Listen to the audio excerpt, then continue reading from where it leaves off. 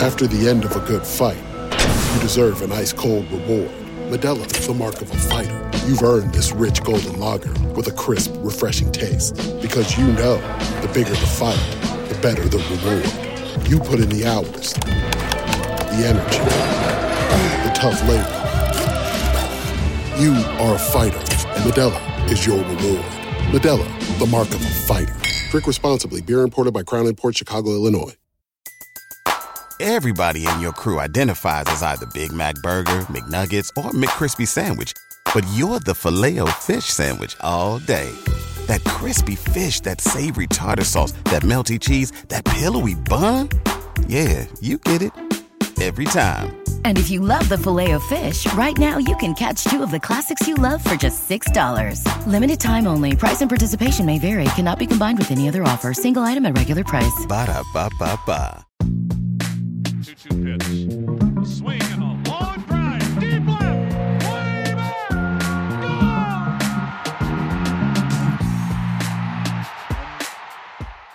Hey, everybody. Welcome to another Baseball America podcast. I'm Kyle Glazer. We've got another great show for you today. We're breaking down the White Sox farm system, and to do that, we are joined by Josh Norris. Josh has done the White Sox system for a few years now, so he's seen a lot of the guys he wrote up 2-3 years ago come up, and now we're moving on to the stage where the White Sox are contenders. They finished second in the American League Central this year. They were one of the most exciting teams in baseball. Their window appears wide open. We saw them build up and go acquire Lance Lynn already to bolster what should be a very, very talented starting rotation, as well as an offense that's one of the most fearsome in baseball. Josh, when you look at where the White Sox are now, top to bottom, who they have in the major leagues, who they have coming up in the farm system, how do you kind of assess them as an organization? Well, I'll just give you the three-word sentence I started my handbook intro with. They're almost there. Almost there. They got half season of what they expect from Robert and for Frank, another half season, and these are really quarter seasons if we're honest, or fifth seasons or whatever it is, 30-game sample is of the dynamic electric player he can be, and then the league adjusted to him as so often happens with young players. It's you start hot, you get adjusted to, and now it's your turn to make the adjustment back. And in 60 games, that doesn't necessarily allow for the full cycle. But you got him, you got Tim Anderson repeating his fantastic 2019. You got Lucas Giolito repeating his fantastic 2019. You had, Dallas Keuchel is his name coming. I was going to say Andrew Dahlquist, but that wasn't right. Dallas Keuchel, showing the same steadiness that he has come to be expected. And now you're going to add Lance Lynn to that. That's going to be great. And you had the MVP. Shouldn't leave out the MVP, Jose Abreu, in that whole mix. Yeah, it was a really good test of what to come, and they got a little bit of a boost from obviously Garrett Crochet coming in there in the middle of the year and showing that he don't need no minor leagues. And Eloy Jimenez was Eloy Jimenez. It's a really promising time to be a White Sox fan, I think, and there's a little bit more to come at the top of the system that might, help push it over the top. Yeah, this really was a textbook rebuild. They made sure to keep an anchor in Jose Abreu. They had homegrown guys come up and make an impact, Tim Anderson being first and foremost among them. They acquired prospects and trades, brought them up, have seen them be incredibly successful. Eloy Jimenez, Yoan Moncada being the two main ones there. Of course, Luis Robert being signed as a standout Cuban, was still a young guy, 22-year-old rookie, homegrown for all intents and purposes. Nick Madrigal was solid as well in his debut, albeit abbreviated by a shoulder injury. So again, you have the mix of guys who are already there that they kept, Abreu, the guys they brought up through their own system, start to finish, and they had guys that they acquired as prospects, brought them up through their system as well. The total package was really special. And then the final piece, of course, acquiring the veterans to kind of put them over the top. Signed Yasmani Grandal, signed Dallas Keuchel. Some of the other ones didn't work out as well. Edwin Encarnacion, Nomar Mazara. But for the most part, on the whole, it was just a really impressive process for the Chicago White Sox. And we saw the results. And now they're in a really good place moving forward. Josh, there's still some talent in this system. Again, they've graduated a tremendous amount of talent over the last 2 years, especially, but even really you can go back 3 years. Andrew Vaughn is the number one prospect in this system now after assorted graduations. In your discussions with evaluators, both inside and outside the organization, how much of a debate was there between Vaughn and some other guys who do have major league time already, like a Kopech or even like a Madrigal, who's still prospect eligible for us? I mean, it's all very, very close, I would say. I mean, if you told me Kopech had the best future of those three guys, 10 years from now or 5 years from now, whatever you want to call it, I wouldn't be totally surprised. But Andrew Vaughn has the least amount of variables kind of there. I mean, Kopech has some injuries with him. He's got the opt-out that we don't know if he's going to come back exactly the way he was. He also had 2 years return from Tommy John, although to be fair, he looked really good in spring training. Madrigal has the shoulder surgery, and he wasn't going to have much offensive impact power-wise to begin with, but that might diminish it even further. That's a pretty scary looking injury. But Andrew Vaughn has a pretty solid combination of hitability and power, and it's just going to be, I imagine, a matter of time before he gets there and replaces Abreu at first base.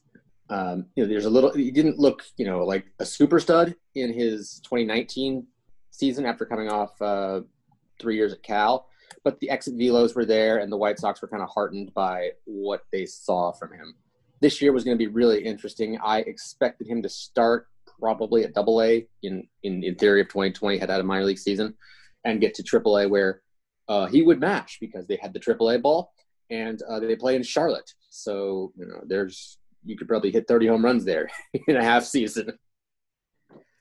Yeah, Andrew Vaughn's a really, really impressive hitter. I got to see him a little bit play for Team USA on the Premier 12 Olympic qualifying team. And, the prototypical different sound off the bat. I mean, it's really, really impressive. And again, it's kind of like line drives. He powers out because he's just so strong. It's not like these big towering home runs. There's actually a lot of hitability there. And I remember talking to some scouts when he was at Cal, and we were talking about what kind of hitter Adley Rutschman projected to be, what kind of hitter Andrew Vaughn projected to be. And I remember a cross-checker telling me he thought Adley Rutschman was going to be 270 with 35 to 40 bombs. And he thought Andrew Vaughn was going to be more 300, 310, 25 to 30 home runs. Again, both fantastic offensive performances, but just different types. And I do think it's important to note that Vaughn is not some, big mashing swing and miss donkey. There's a real chance this guy's going to hit 280, 290, 300 with that 20, 25, 30 home run power.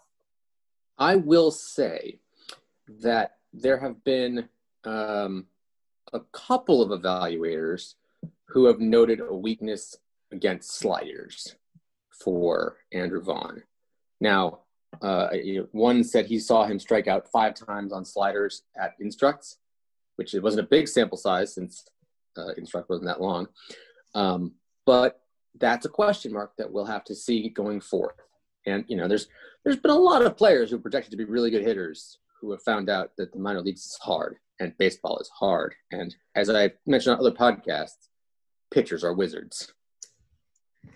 That is very, very true. You can project all you want, but until you see a guy in the box against an upper 80 slider that drops off the face of the earth at the last minute, you just don't know. So at the same time, you understand the promise. We'll see what adjustments Andrew Vaughn makes moving forward.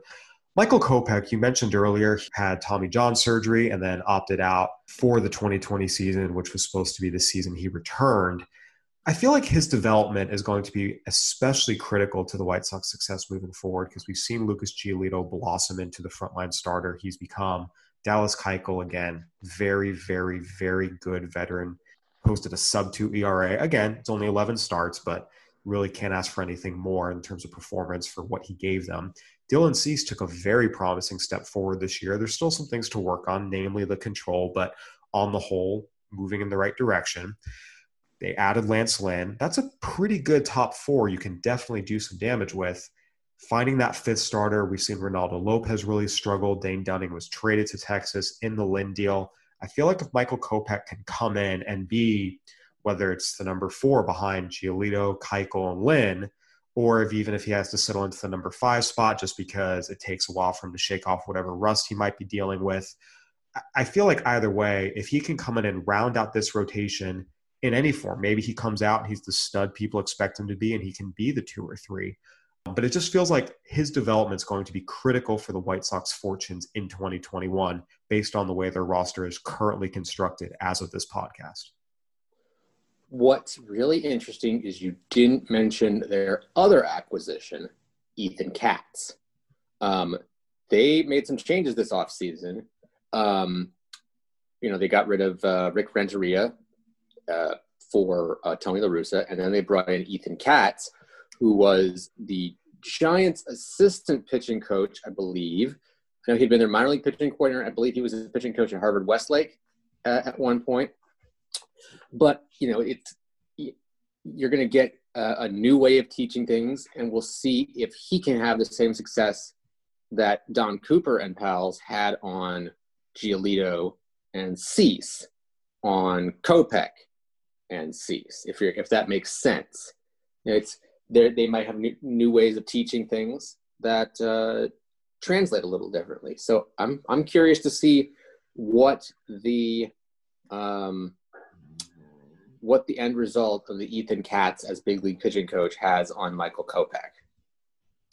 Yeah, I had first heard Ethan Katz's name back in 2016 when he was in the Mariners system. He was a minor league pitching coach for them, and his name popped up as someone who worked really, really well with young pitchers with a lot of velocity that were trying to figure out how to throw strikes. And that has definitely been something that you could say about Michael Kopech and Dylan Cease over the years, and for that matter, Ronaldo Lopez. So there's no question he is someone that is very highly thought of in the game. And yeah, sometimes the best acquisition is the new coach, whether that's a new manager, a new pitching coach, a new hitting coach. Those guys can make such a difference. Never underestimate the power and impact of good coaching. So we'll see what he can do. But you're right, that's a very, very fair point. I know we're all going to be curious to see what Michael Kopech looks like coming back, and also what kind of influence Ethan Katz and the rest of the White Sox new coaching staff has. Josh, these top 3 were pretty clearly the top 3. Dane Dunning was number 4. He got traded to Texas. Garrett Crochet is next on this list, and 2020 draftee came up and was lights out in the majors. However, he left his postseason appearance, Game 3 of the AL Wildcard Series, with an apparent arm injury. We have to see the long-term effects of that. Health and durability were a concern about him at Tennessee. What do we make of Garrett Crochet moving forward? Well, it's very similar. It's very similar to what you saw. He could be that lights out nasty reliever at the end of a game, which he was until he strained his forearm. There was always concern about injury risk and command, all those things. But, that's the floor is what you saw in the big leagues this year, I think. It's very weird talking about a guy like that and having the top end be Randy Johnson, Chris Sale, and the bottom end be Josh Hader and Andrew Miller. I mean, this guy has a chance to be really, really, really special. I adore Garrett Crochet. I couldn't tell with those comps. I mean, they're not mine. They're from other people. I don't do comps. He is what we thought he was, really. If you tell me that he's that guy at the end of a bullpen, then yeah, that was worth that pick, I think. And if he's even more than that, well, then he looks really smart. I know a pro department who had, during the shutdown, a lot of pro scouts were lacking things to do. So some orgs had their pro guys take a look at the amateur reports and video and line them up and do their own mock draft. And Crochet was the first pitcher off the board in theirs. And, this guy could not stop raving to me about how much he loved the video and the reports and was wondering why he wasn't higher on everybody else's. And then he goes straight to the majors, and I text him like, yeah, you might have been right. But it's fun, too, to hear about how the White Sox optimized his fastball at the alternate training site and made a few tweaks here or there that made him even nastier. But, I mean, I've really never seen him myself outside of the video from the big leagues, except for video from the collegiate national team. I remember what I do for the collegiate national team is I will, because it's usually in the teeth of midseason handbook time or midseason prospect lists, I will go set up my camera, set up my traps, and then leave. And I will turn them all on and wait in the game. We'll get as much of the game as it possibly can. And then I will have the interns, our crop of interns, bring them back to me at the office the next day. And I will comb through the video and I will cut it up. And he popped. So like looking at him is like, excuse me, what? This is ridiculous. I'm just going to keep watching him and Max Meyer back and forth. Like I could watch this for days. They were that good. I remember I kept watching Meyer's slider and just going, this is the nastiest thing I've seen in some time. This reminds me of what, like, this is a bad omen, but like what Jabba Chamberlain's slider was when he first came up. Before he got Jabba rules. But anyway, that's a long way to say I really like Garrett Crochet. Yeah, as you said, it's a very, very special arm, and I think now we just have to see the health. You go back and look at his performances at Tennessee for all the electric stuff he had. He had an ERA north of 5 in his freshman year. Sophomore year, it was an ERA north of 4. He was bouncing back and forth between starting and relieving. There were some control and command issues. And again, he just didn't really get to pitch much this year. He made only one appearance, 3 1/3 innings, and it was a dominant 3 1/3 inning appearance, but it was one appearance. There were some injury concerns. So it's just going to be interesting to see what he becomes moving forward, because you're right. I think there's no question that this is someone who can impact a major league team. It's just about what role is it going to be, and health is a huge component of that. Realistically, I mean, is the reason he's number 4 on this list with comps like that as opposed to number 1 simply because we don't know what the health situation is going to look like? Mm-hmm. If he doesn't strain his forearm in that last game, it's probably number 3. That's pretty much it. We don't know. Well, we also don't know and it's not really his fault. We don't know when the next season is going to begin. It's definitely not his fault. We don't know when the next season is going to begin, or what it's going to look like, or what minor league options are going to be available to him. So we'll see the next time he gets back on the mound, but hopefully he's healthy. And I think he would be we throw the word weapon around a lot, and I think he would be a weapon no matter where they deployed him in Chicago. Jared Kelly was someone that a lot of people felt was a potential first-round pick in the draft this year. He fell to the second round. White Sox gave him first-round money as a signing bonus, and he really did some impressive things in the instructional league. I had pro scouting directors. I had pro scouts.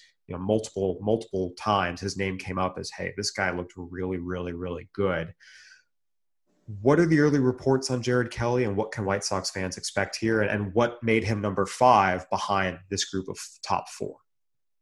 There's a little more variability to him just because he's a high school arm. And you'll see the next 3 on that list are all high school right-handers. Oh, no, I'm sorry. 2 of the next 3 are high school right-handers. 3 of the next 4 are high school right-handers. And Kelly, he has the potential for 3 pluses. It's really as simple as that. The other 2 have pretty good stuff as well. Not quite that good. There's a little more variability with Kelly with the breaking ball than there is with the changeup. But, I think I talked to the same scouts as you did, or some of them, and they really, really liked him. So he's going to be up there. And I think and we can say this now since the 120 is out, if you are going to watch Kannapolis next year, you are going to see probably a really fun rotation that starts with Kelly, Matthew Thompson, and Andrew Dahlquist. So that's going to be 3 of your top 10 prospects. Spoiler alert. Although this is out on the web, I've already had the chat. No spoiler alert. At playing for the Cannonballers. It should be a really fun time to go to that brand new ballpark in North Carolina, which is fortunate because I am in North Carolina. Yeah, there's no question that could be a very talented rotation. Josh, this top 5, Vaughn, Kopech, Madrigal, Crochet, Kelly, all very, very, very highly regarded prospects. It feels like there's a pretty big drop-off from this group to the next group. From the outside looking in, it seems like this is very clearly the top 5. Again, Dunning now having been traded. Is that hard delineation? Are we seeing that correctly from the outside? I don't think it's quite there. There is a steep drop-off. I would say it drops off right after Dahlquist at 8. Dahlquist has a pretty good ceiling too, and he's made some strides in the strength department. Matt Thompson is extraordinarily athletic pitcher. And, one of those things that I think because we don't grade it on the card, is athleticism in pitchers. And he has it in spades. I think that's one thing that help him going forward. He also showed up in better shape this year. Once he got back from the shutdown, he looked better than he did when he got there in regular spring training in the before times. But after him, you're looking at Luis Gonzalez, who could be a second division regular, maybe a fourth outfielder type. After that, Gavin Sheets is in the mix for number 10. He showed up with greatly, also in better shape, and started working in the outfield more instead of just first base. So that opens up a lot of doors for him, because at first base in Chicago was blocked by Abreu and then Vaughn. So he was kind of stuck. And the power started to show in 2019, low these 20 years ago in 2019, when he hit a bunch of bombs at Birmingham. So if he's got the power back and he can play a corner now, well, there's a whole new world of possibilities for Gavin Sheets. And it's frankly the possibilities they thought they had when they drafted him a few years ago. After that, you've got like Cody Hoyer, who jumped into the mix. We're still waiting on Blake Rutherford to develop that big-time power that you need to play at the corner position, which is where he's going to play. You got a wild card in Jimmy Lambert, who made a one or two appearance cameo in the big leagues and got hurt again. My favorite genre, the high upside Latin ball player, Brian Ramos, coming in later there. He made some big strides in instructional league and opened some evaluators' eyes. So he could be a guy next year, depending on where they assign him, who jumps into the top 10 as well. There's some guys at the top, but there is the line of delineation around 7, I think. Okay, so yeah, those top 7 or 8, then it sounds like there's another 7 or 8 guys, honestly, in the mix to fill those last 2 spots. Yeah, I mean, it doesn't drop off a cliff, but it goes down a hill. One other player who we didn't hit on is Jake Burger. He has had a very, very rough go of things since the White Sox made him their first-round pick in 2017. Achilles injury, followed by other lower body injuries. He has not played in years at this point. He did get back to playing in a pop-up independent league this summer and then went to the alternate site. What is Jake Burger's status, and what realistically can the White Sox hope to get out of him at this point? It was really encouraging to hear his reports from the instructional league. He still can hit. He still can swing it. There's enough, juice in there to project him to be able to play a corner. It's probably going to be first at this point.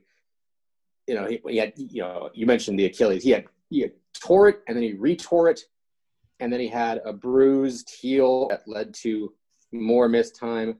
And yeah, the last time, he played, the next time he played was the car share league or whatever it was, where the normal corn belters in the Midwest this year.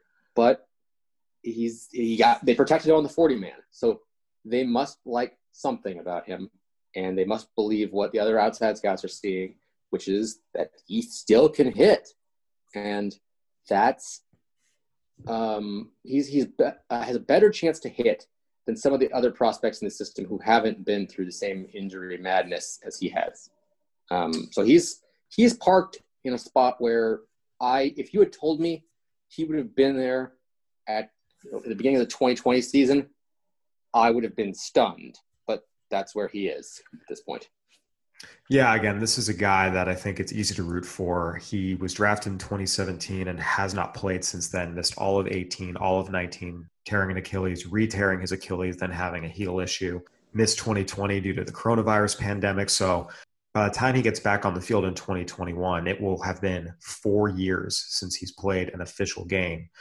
But obviously there were some promising things shown at the alternate site during instructional league. And again, just from a pure humanity story, I think we can all hope that he's able to come back and stay healthy and eventually make it to the major leagues. Because again, this was a very, very highly regarded player out of Missouri State. He was the 11th overall pick in his draft. A lot of people believed in the power and the ability. And we all hope that young, talented professionals get the opportunity to showcase what they can do best and not have their careers sidetracked by injury. So I know that's going to be one of the more intriguing storylines in terms of the White Sox farm system in 2021, how Jake Burger's doing, what he looks like, and if everything comes back the way it was before the injuries. Josh, any final thoughts on this group as a whole? It's an intriguing group, but just like pretty much every other system in the game, there were a lot of guys who really, really could have benefited from a minor league season. And it's such a shame what's happened. And it's certainly nobody in baseball's fault that there was no minor league season. I know there's a lot of people who rail at the leadership in baseball, but I'm going to go ahead and not fault them for coronavirus.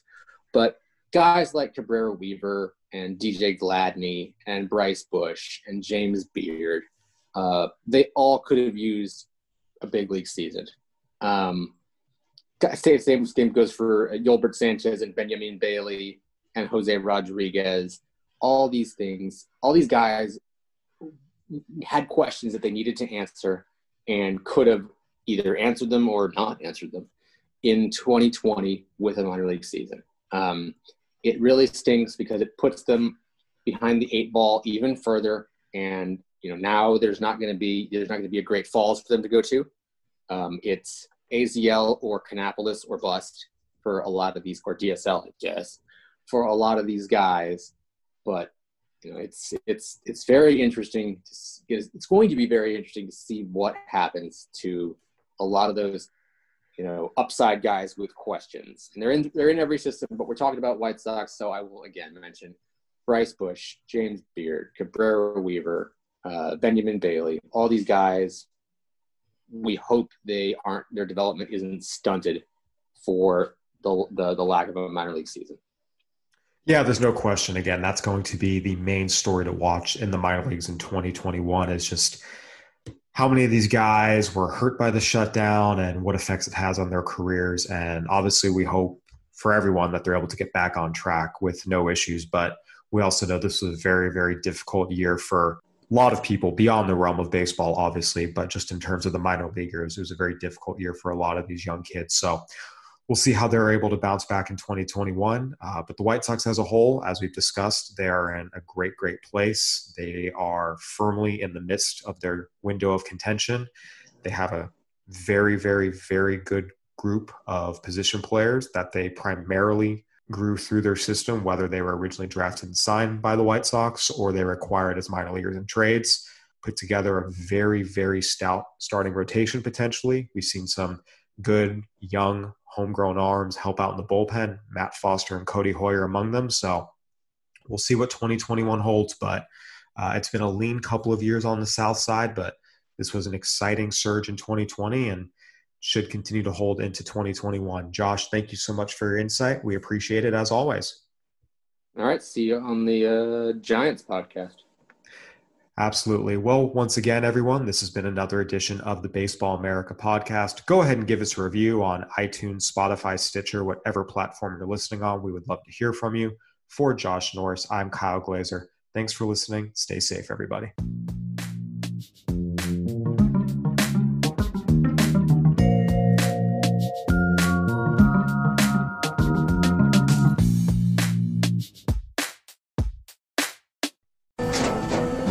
After the end of a good fight, you deserve an ice-cold reward.